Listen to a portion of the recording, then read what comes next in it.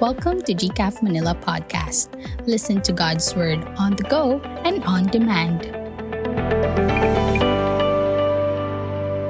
We praise God for this wonderful opportunity dito sa ating church that we are talking about abundance in generosity.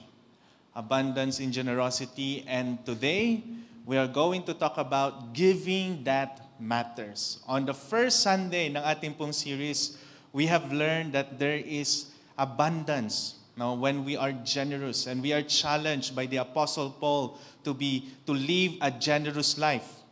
Today, last Sunday, Pastor Vians preached about returning to God through faithful giving, and we have learned that tithing and even giving the offerings faithfully is that we are going to test God. God put His name to test when we are going to give faithfully. And today, we are going to talk about the giving that matters. Giving that matters. You know, kung magbibigay na rin tayo, gusto natin yung binigay natin, it will count. And ano ba yung pagbibigay that will count? Ano ba yung giving that matters? In our text, the Word of God is going to teach us that the giving that matters is a giving that first of all counts to God. A giving that counts to God. Let's read our text for today, found in Luke chapter 21, verse 1 to 7. The Word of God said, Jesus looked up and saw the rich putting their gifts into the offering box. And he saw a poor widow put in 2 small copper coins. And he said, "Truly, I tell you, this poor widow has put in more than all of them. For they all contributed out of their abundance, but she, out of her poverty, put in all she had to live on." The giving that matters most is the giving that counts to God. Kita natin sa story, in the temple that Jesus Christ is, parang surprisingly, tumitingin sa offering box ang Panginoon Jesus. At nag-o-observe siya how people gives, And then, na-notice niya yung isang poor widow. Siguro, ang top giver sa Panginoon, naka-record, The poor widow. Kung merong pang listahan ng top giver sa langit, ito yung pinakasikat. Marahil hanggang ngayon, kinukwento ni Jesus, at this poor widow, naalala ko, nasa temple ako, ito yung nagbigay ng mas marami kaysa sa iba during that time. And so that is a giving that counts. Because Jesus Christ Himself is the one na nag-commend, the one that says, good giving. Your giving counts more than the other giving. So the question perhaps this day we need to ask ourselves, magbibigay na rin tayo.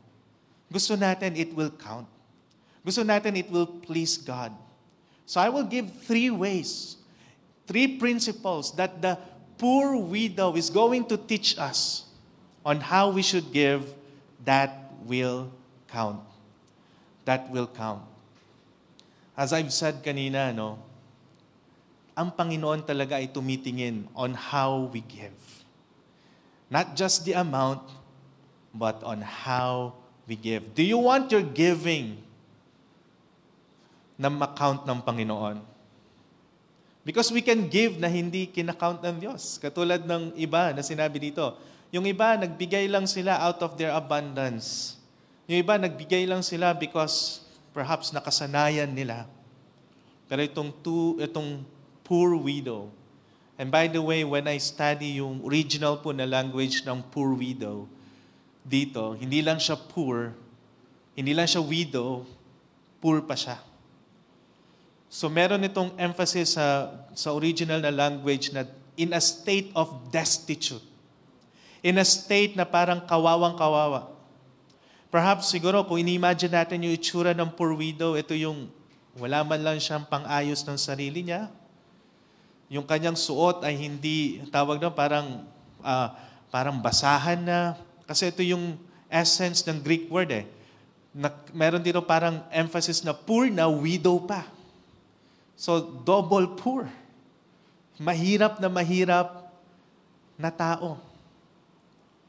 Now, I'm not saying na dapat mahirap tayo para tayo ay tanggapin yung ating offering ng Panginoon.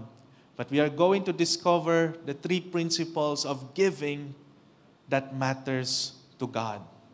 The first thing we can learn from this poor widow on how can we give that counts to God is that she gave out of faith. When we give, it should be out of faith. No? Kaya sabi ng Panginoon, this poor widow has put in more than all of them. And what is the more than all of them? Ano yung more than? It is the faith na meron yung widow. In Hebrews 11:6, the Word of God said, "And without faith, it is impossible to please Him." So if there's something that God is pleased, it is our faith. It is our trust. Somebody said na yung money, ang giving is not a money issue, but it is a trust issue. It is a faith issue. Now we can see na ang Panginoon is pleased with faith. So ang question is, when we give we give out of faith?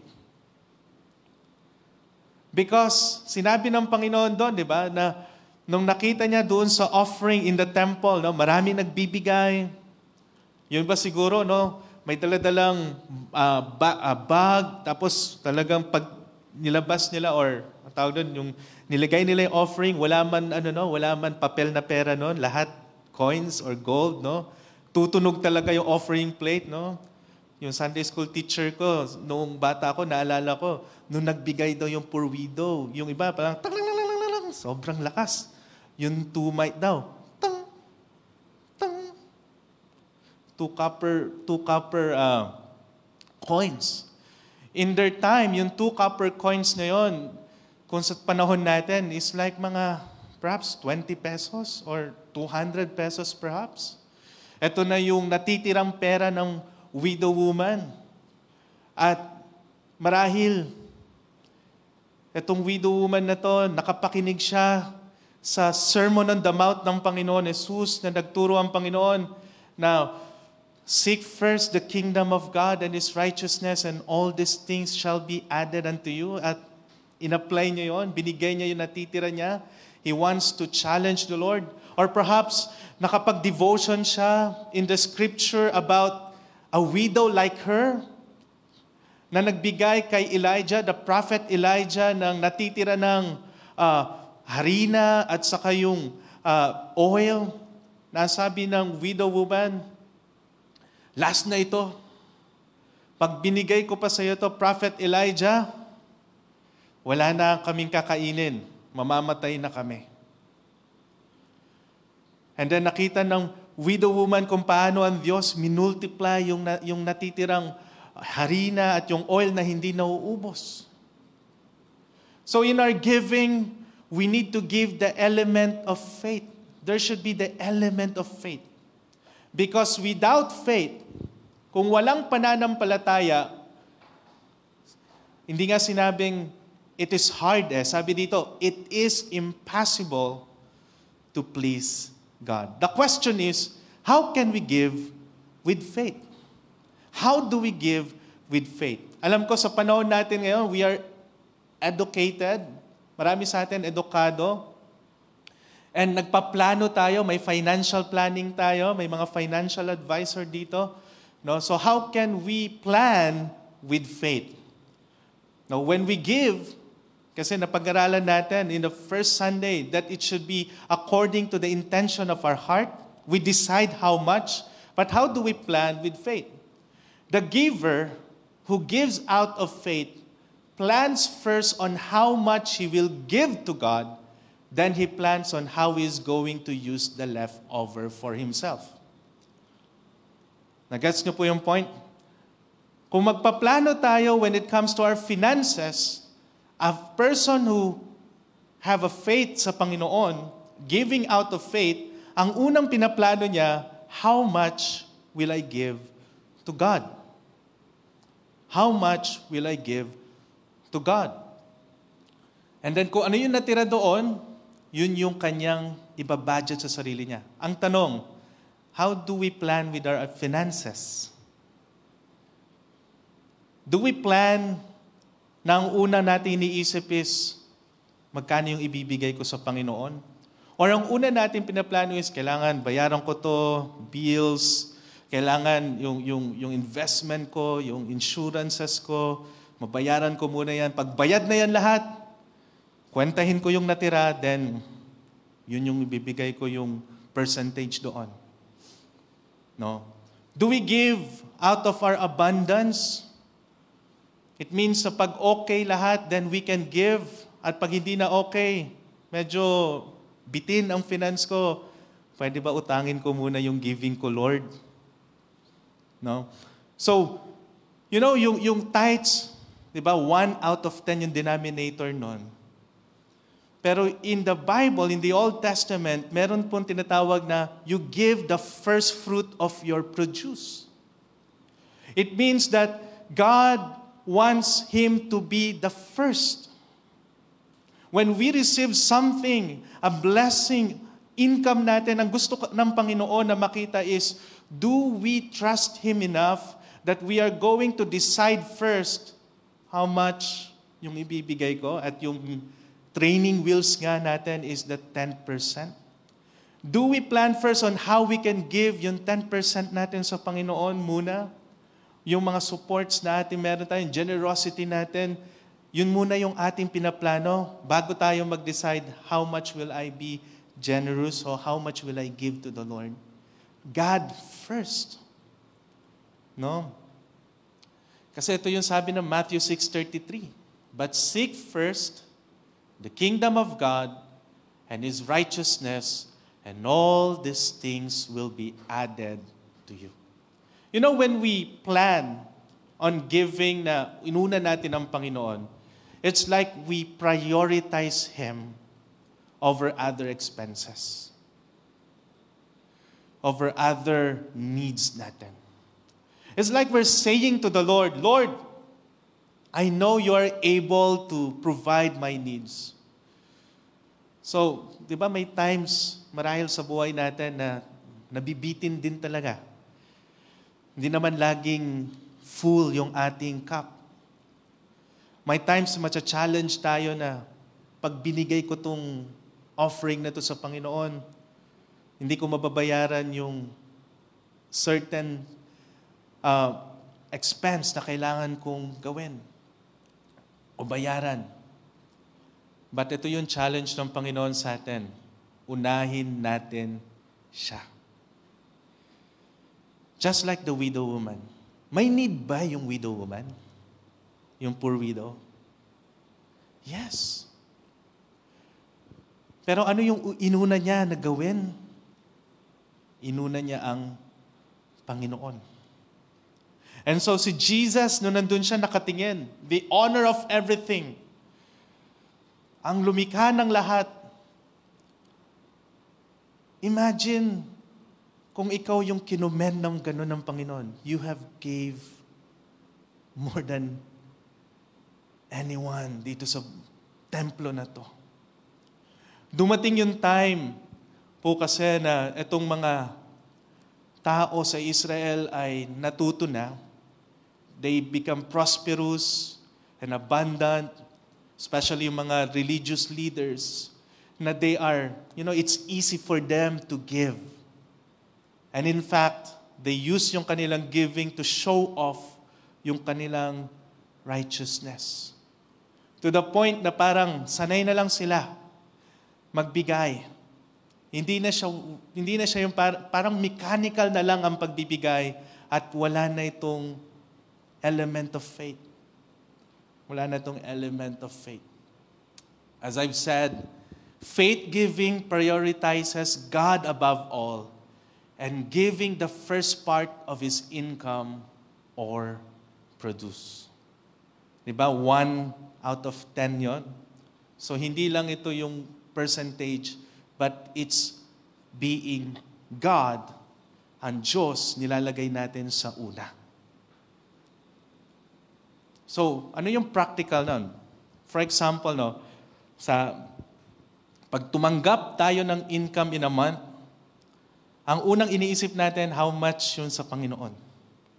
Then, tabi agad. When I was pastoring in the province, ang ginagawa ko, meron kasi envelope naman talaga lahat. Ngayon kasi online na tayo ngayon. So pagtanggap ko ng allowance sa church, meron na akong kukunin na sobre sa church. Ilalagay ko na kaagad yung sa Panginoon. At saka ko iba-budget yung natira.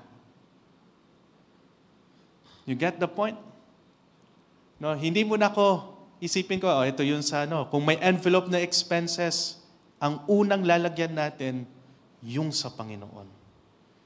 That's how we will honor God in our faith. It is giving not out of comfort and out of sure calculation, but out of faith in God. No.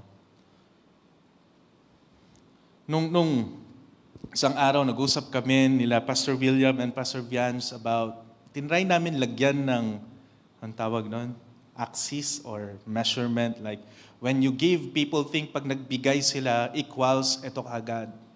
But there is a parang invisible line na hindi namin ma-explain. The process na hindi porket nagbigay ka nito, times 100% agad yung ibibigay sa'yo ng Panginoon. In fact, if that is the motive of our giving, then will God accept that? When we give to God, out of faith, it means we give out of delight, not out of duty.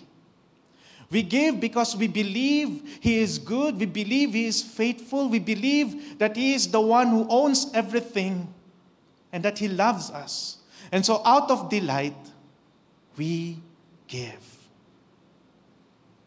For example, nag-birthday yung wife ko. Tapos nag-date kami. Paano pag sinabi ko sa asawa ko, kaya tayo nag-date kasi birthday mo eh. Kaya tayo nag-date kasi asawa mo ko eh. Kaya tayo nag-spend ako ng time sa'yo kasi duty ko to eh. Will my wife appreciate that?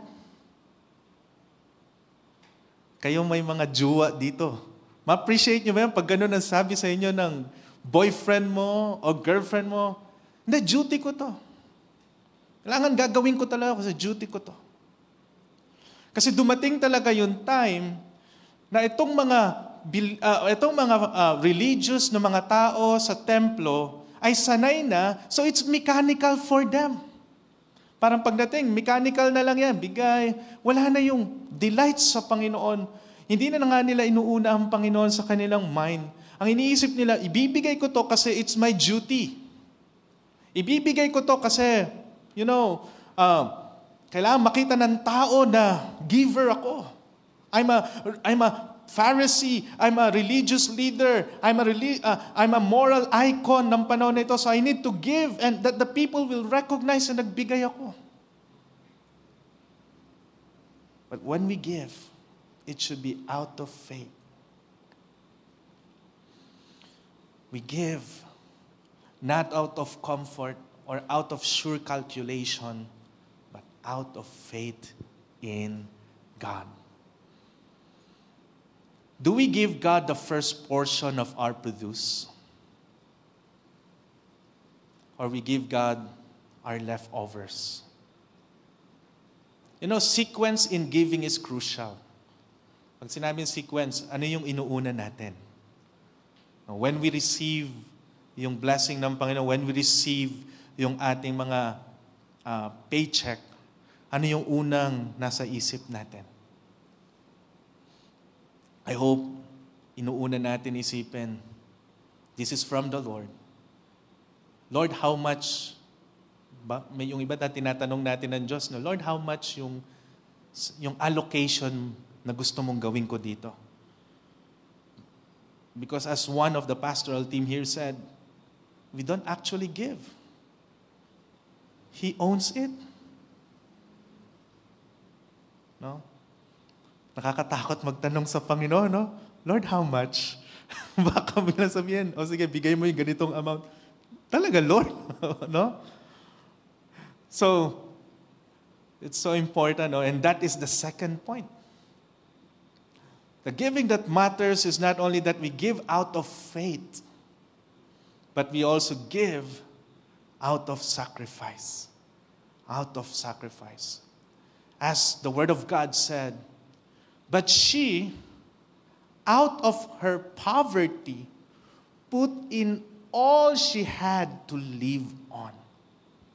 It's like someone here, perhaps, no, merong dumating dito, 200 pesos na lang yung kanyang pera.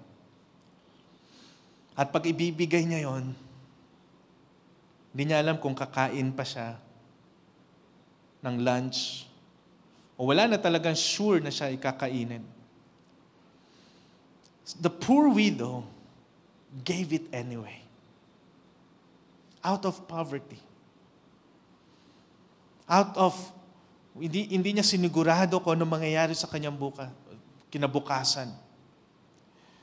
You know, giving out of abundance will never catch the attention of God. No. It means when we give because puno lang tayo, hindi yun impressive sa Diyos. It's easy. No? Magbigay kasi may sobra. Pero when we give, kahit na may pangangailangan tayo, when we give, kahit na meron tayong iba dapat na pagkagastusan, and we heard God saying to us, ibigay mo. And we obey Him. That is out of sacrifice. C.S. Lewis said, no, the only safe rule is to give more than we can spare. Our charities should pinch and hamper us. If we live at the same level of affluence as other people who have our level of income, we are probably giving away too little. Ang meaning nito, kung hindi tayo nasasaktan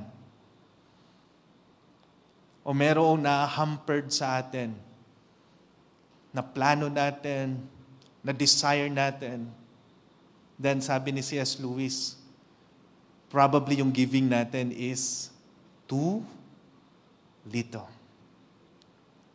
Too little.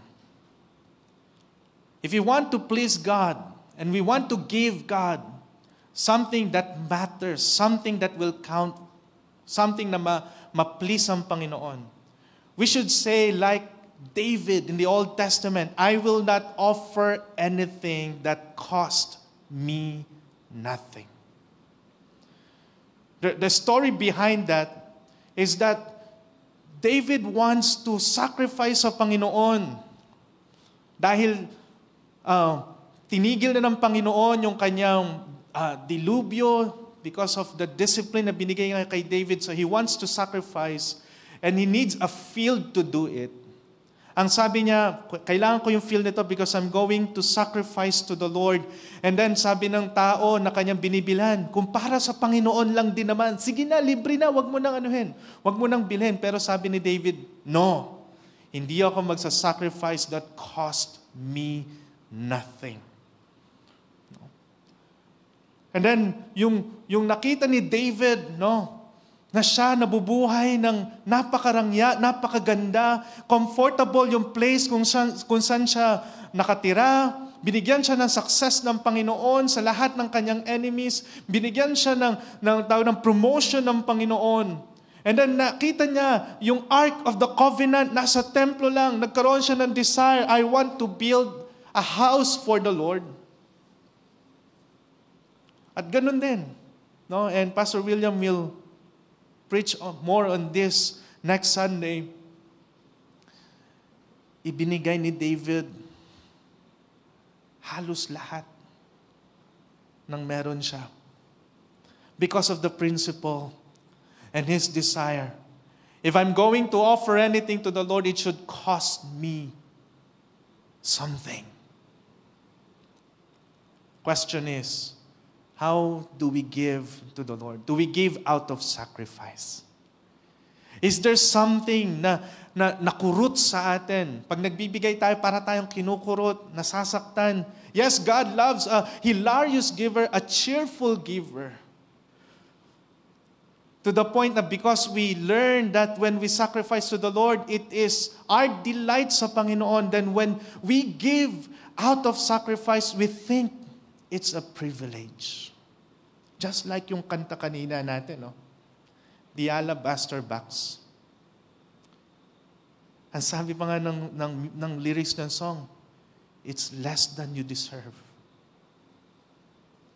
Do we give out of sacrifice or do we give out of arrogance?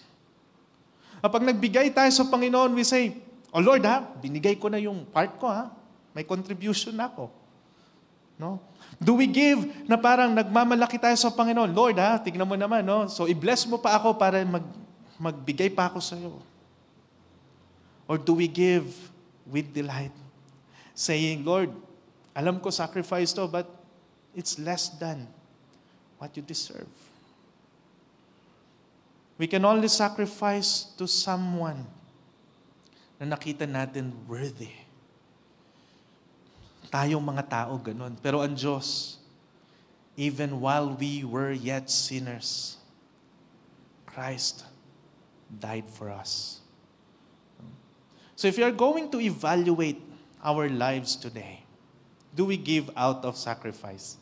Is there something na gustong-gusto mong gawin sa buhay mo na because, na-experience mo ba ito, na because na-challenge ka ng Panginoon to give, you give it. Instead, yung iba, bumili ng brand new car, pagtitiisan nila yung 10 years na kotse. O kaya, meron kang capacity to live in Forbes Park, pero you choose to live in a more simple na bahay because you want to give more to the Lord.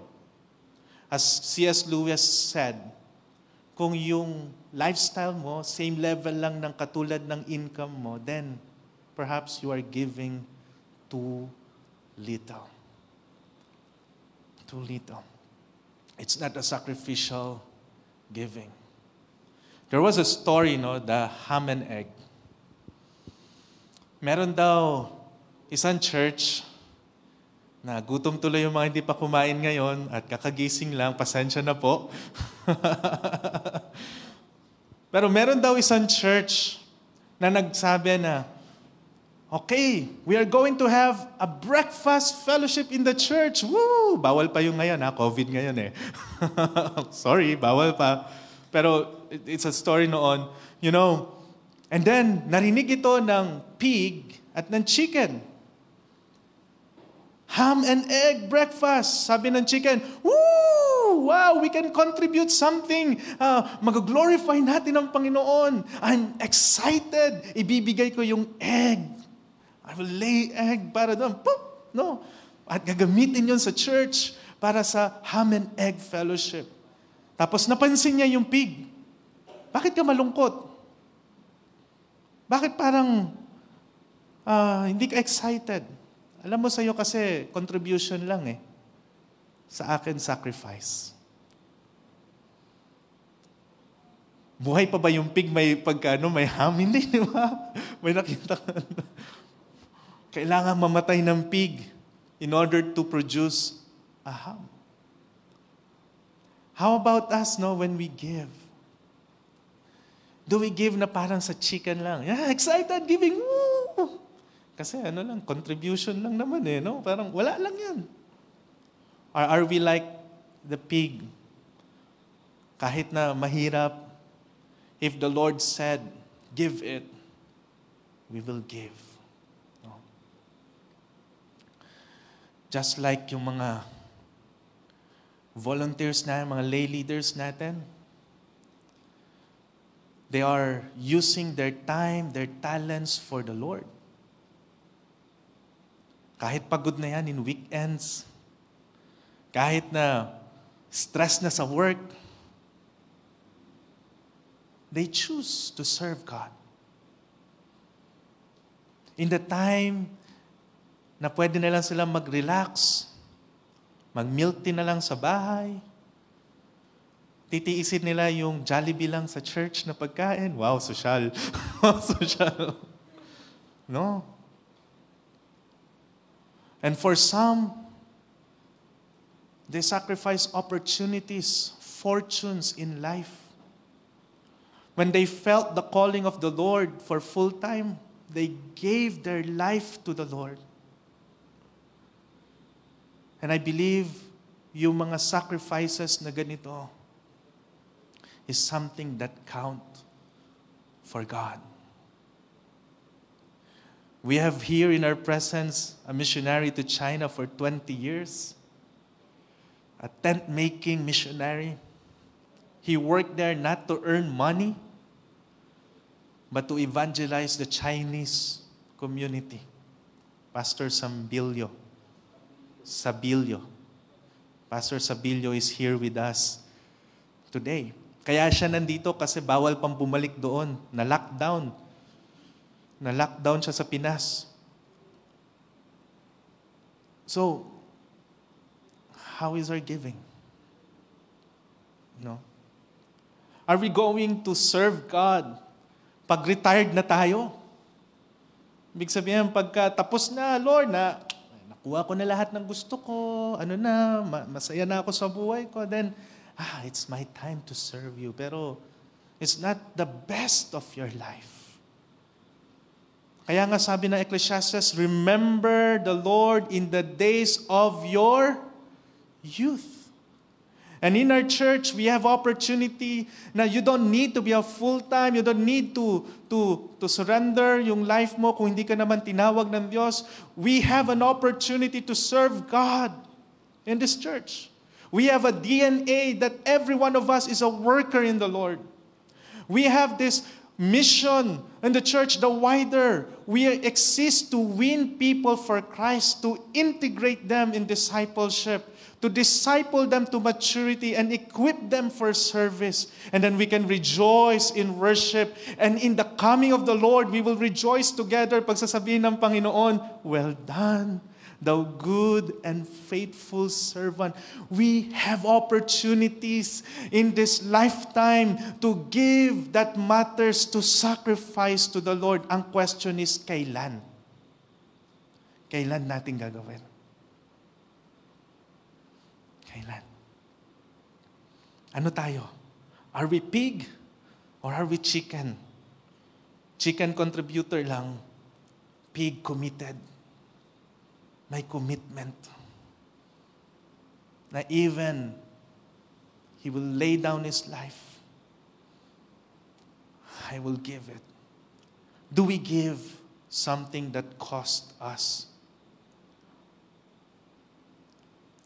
Our comforts. Dito nga sa Pilipinas, ang ating isa-sacrifice lang is our comforts and luxuries.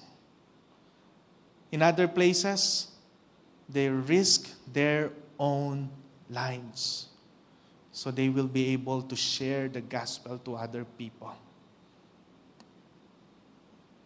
And lastly, how do we give that matters to God? Ano yung una? Give out of faith means God first, priority ang Diyos, over expenses. Amen?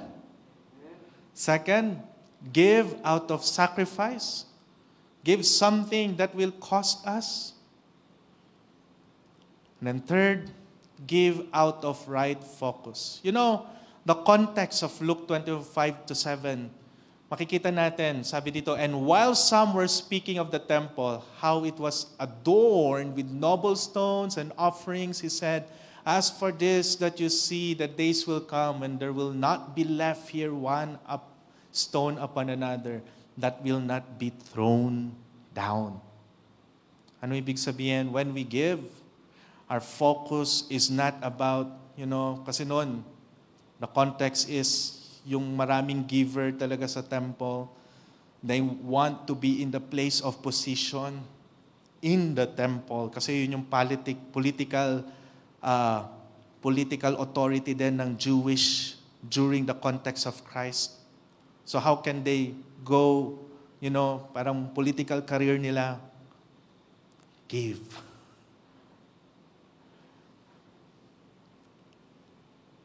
And then Jesus said, ganda ng templo, sabi ng mga disciples, sabi ni Jesus, wala yan. The focus of our giving is the eternal God. We give because we worship. Let me just share a story, a joke lang to na story, but it reveals on the wrong perspective of giving. There is 3 children, magkaklase sila sa isang sikat na school. Yung isa sabi, alam mo ang tatay ko?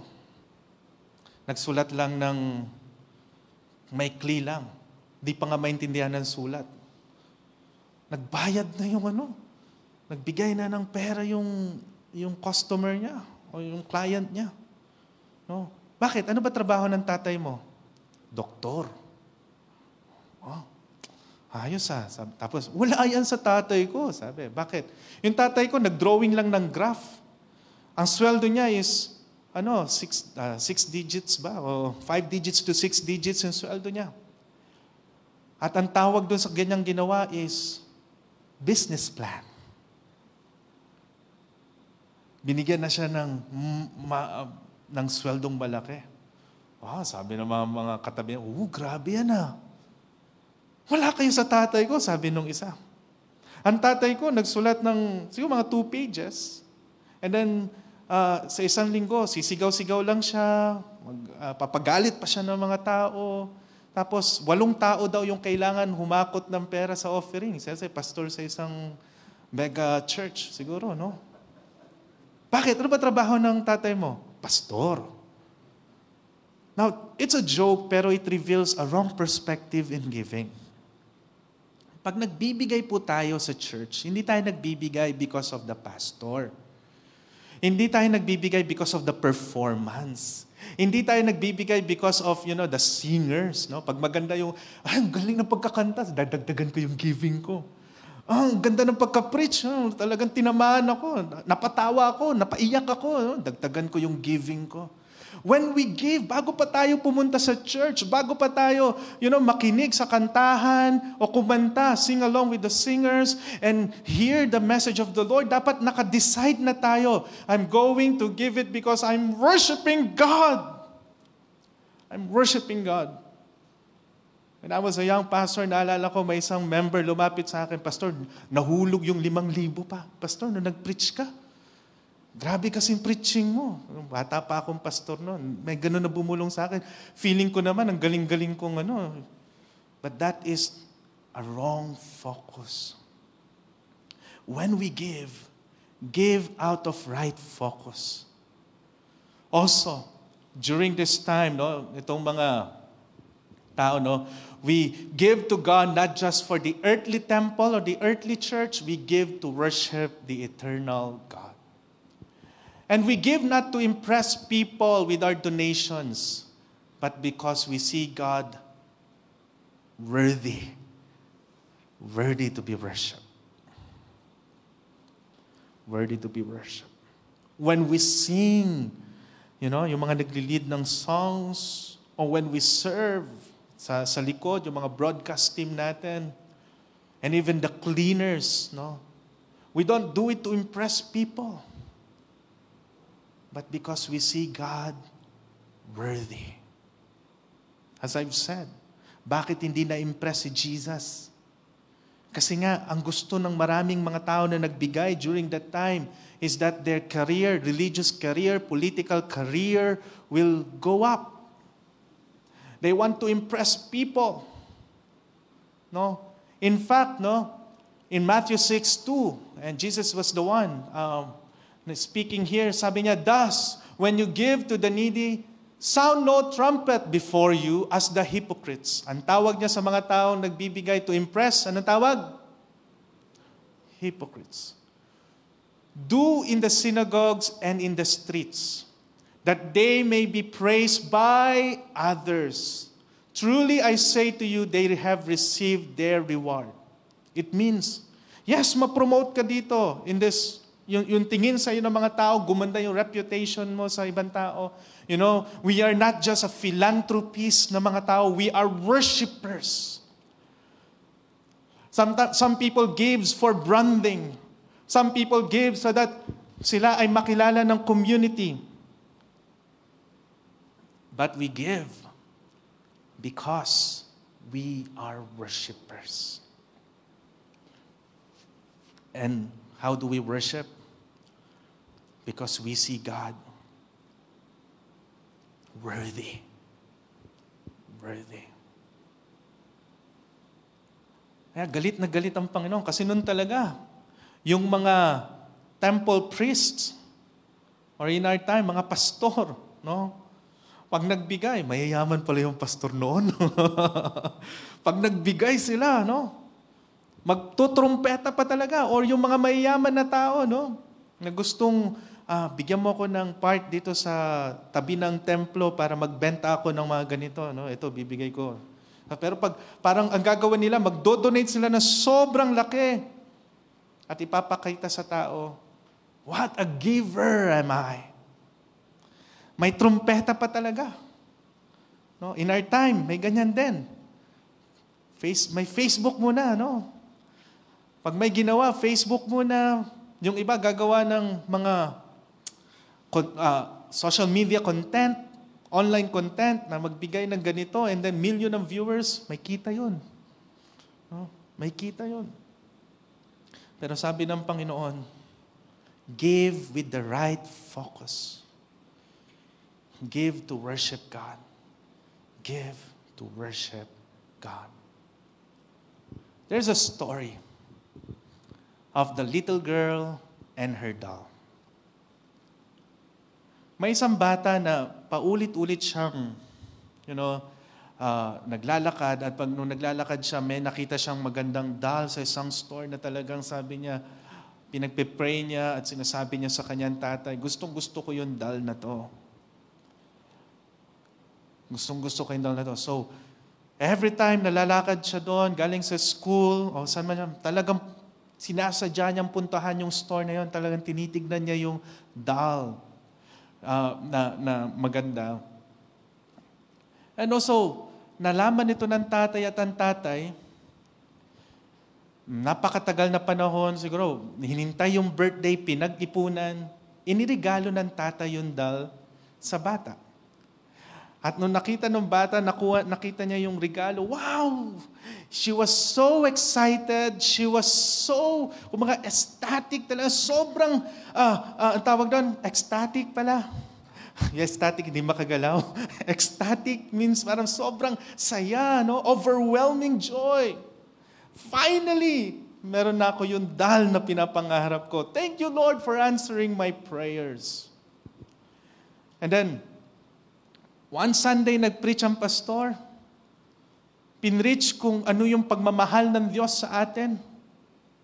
Na si Kristo, yung pinaka-treasure ng Panginoon, yung pinaka-treasure ng langit, willing ibigay ng Diyos Ama sa sangkatauhan so that kung sino man ang mananampalataya sa Kanya ay magkakaroon ng buhay na walang hanggan. If there's one treasure in heaven, si Christ yun. But God is willing to give His only begotten Son. So na-touch yung bata at nag-challenge yung pastor. Meron yata silang fundraising something na in the same way, how magbigay din dapat tayo sa Panginoon according sa Kanyang pagmamahal. In response sa Kanyang pagmamahal. The next Sunday, yung doll, dinala ng bata sa church. at ibinigay sa offering plate. Hindi kasya sa offering plate natin yan, no? Ibinigay sa church. One day, bumalik yung pastor na nalaman ng pastor yung ginawa ng bata at na kwento ng magulang na, yung anak namin umiiyak kada gabi. Namimiss niya yung doll. Namimiss niya yung kanyang laro, yung talagang kasama niya, kausap niya, kasama niya sa tea party. No? Kaya yung pastor, nahabag, naawa. Kumatok siya doon sa bahay nung nagbigay, yung bata. At ang sabi ng pastor, anak, hindi kailangan to ng church. Hindi to kailangan na, kasi okay lang. Ibalik na lang namin sa'yo. But I appreciate yung ginawa mo, yung heart mo, pero ibabalik na lang namin sa'yo. Ang sabi ng bata, kahit na kita ng pastor na talagang excited yung bata ulit na yakapin, hawakan yung doll, ang sabi ng bata, Pastor, hindi ko pwede yan kunin. Hindi ko pwede yan tanggapin. At hindi mo pwedeng ibigay sa akin yan. Bakit? Hindi ko naman sa'yo binigay. Sa Diyos ko binigay yan. Right on point yung bata sa kanyang pagbibigay. Ang bata walang pera. Pero binigay niya yung pinaka-treasure niya sa Diyos. Yung parang inaasam-asam niya, yung pangarap niya, binigay niya sa Diyos. I believe, sabi siguro ng Panginoon Jesus, yung batang ito nagbigay more than the other people in the church. How do we give sa Diyos? Do we give because we see Him as our highest treasure more than anything else in this world? Are we willing to sacrifice? And sabihin natin, katulad ni Livingstone, I think the missionary, yung tortured for Christ. Ang sabi niya, kahit na marami siyang tawag doon, yung marks of mga bugbog, at the end of his life, isang missionary nagsabi, hindi naman talaga ako nag-sacrifice. Because when you see God and who He really is, you will see God as the ultimate treasure. And all the giving na ibibigay natin sa Panginoon is less than He deserves. But we give it anyway because we delight on who God is. And with faith, even it's less than He deserves, with faith we believe He's going to receive the lesser gifts in compare to what He has given us. What He has given us. And so, how do we give? Do we give yung treasure natin sa Panginoon? Are we willing to give? No. Worship is not cheap. It is costly. The truth of the matter is that God is the ultimate giver and we are responding to the sacrifice He gave to us. He gave His ultimate treasure, His only begotten Son, Jesus. 3 weeks from now, we are going to celebrate yung Holy Week. Ang message natin dito sa church is not that we are the giver, but we are responding to the ultimate giver. I will tell you, even we give our own life to the Lord, it's less than what he deserves. He is worthy. So let's give sa Panginoon in a way that it will matter. A giving that counts to God, not for men, but to God. Give out of faith, give out of sacrifice, and give out of right focus. Worship sa Panginoon. Let's pray. Lord,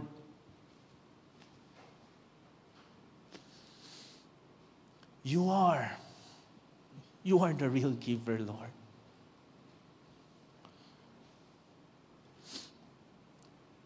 You don't need anything from us. And yet, Lord, You are inviting us to the joy of living in generosity because of Your gospel. Oh God, I pray that You will give us the right heart as we realign ourselves, Lord, that the purpose of and the reason why we want to be generous is not just because we are forecasting an abundant blessing that is coming, but because we see You worthy, Lord. We see You worthy. You have given us so much, Lord.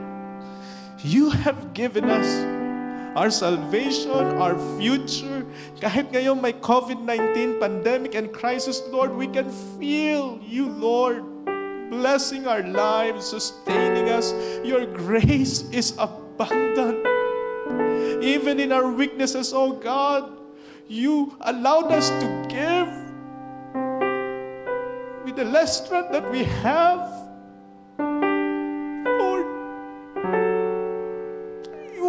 The giver.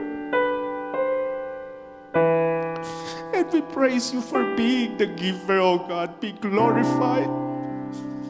That in every giving in this church, in every giving we do and service we do in our lives, oh God, let it be that You will be the one glorified.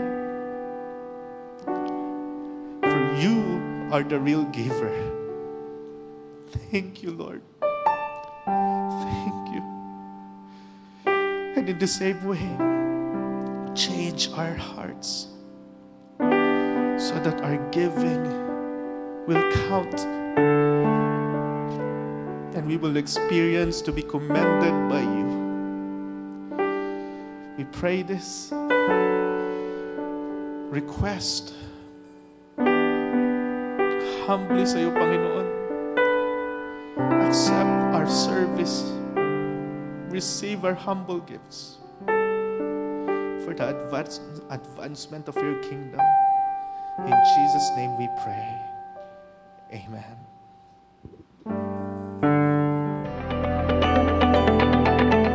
Join the GCAF Manila community on Facebook and other social media platforms for more. Together, let's continue to obey beyond borders.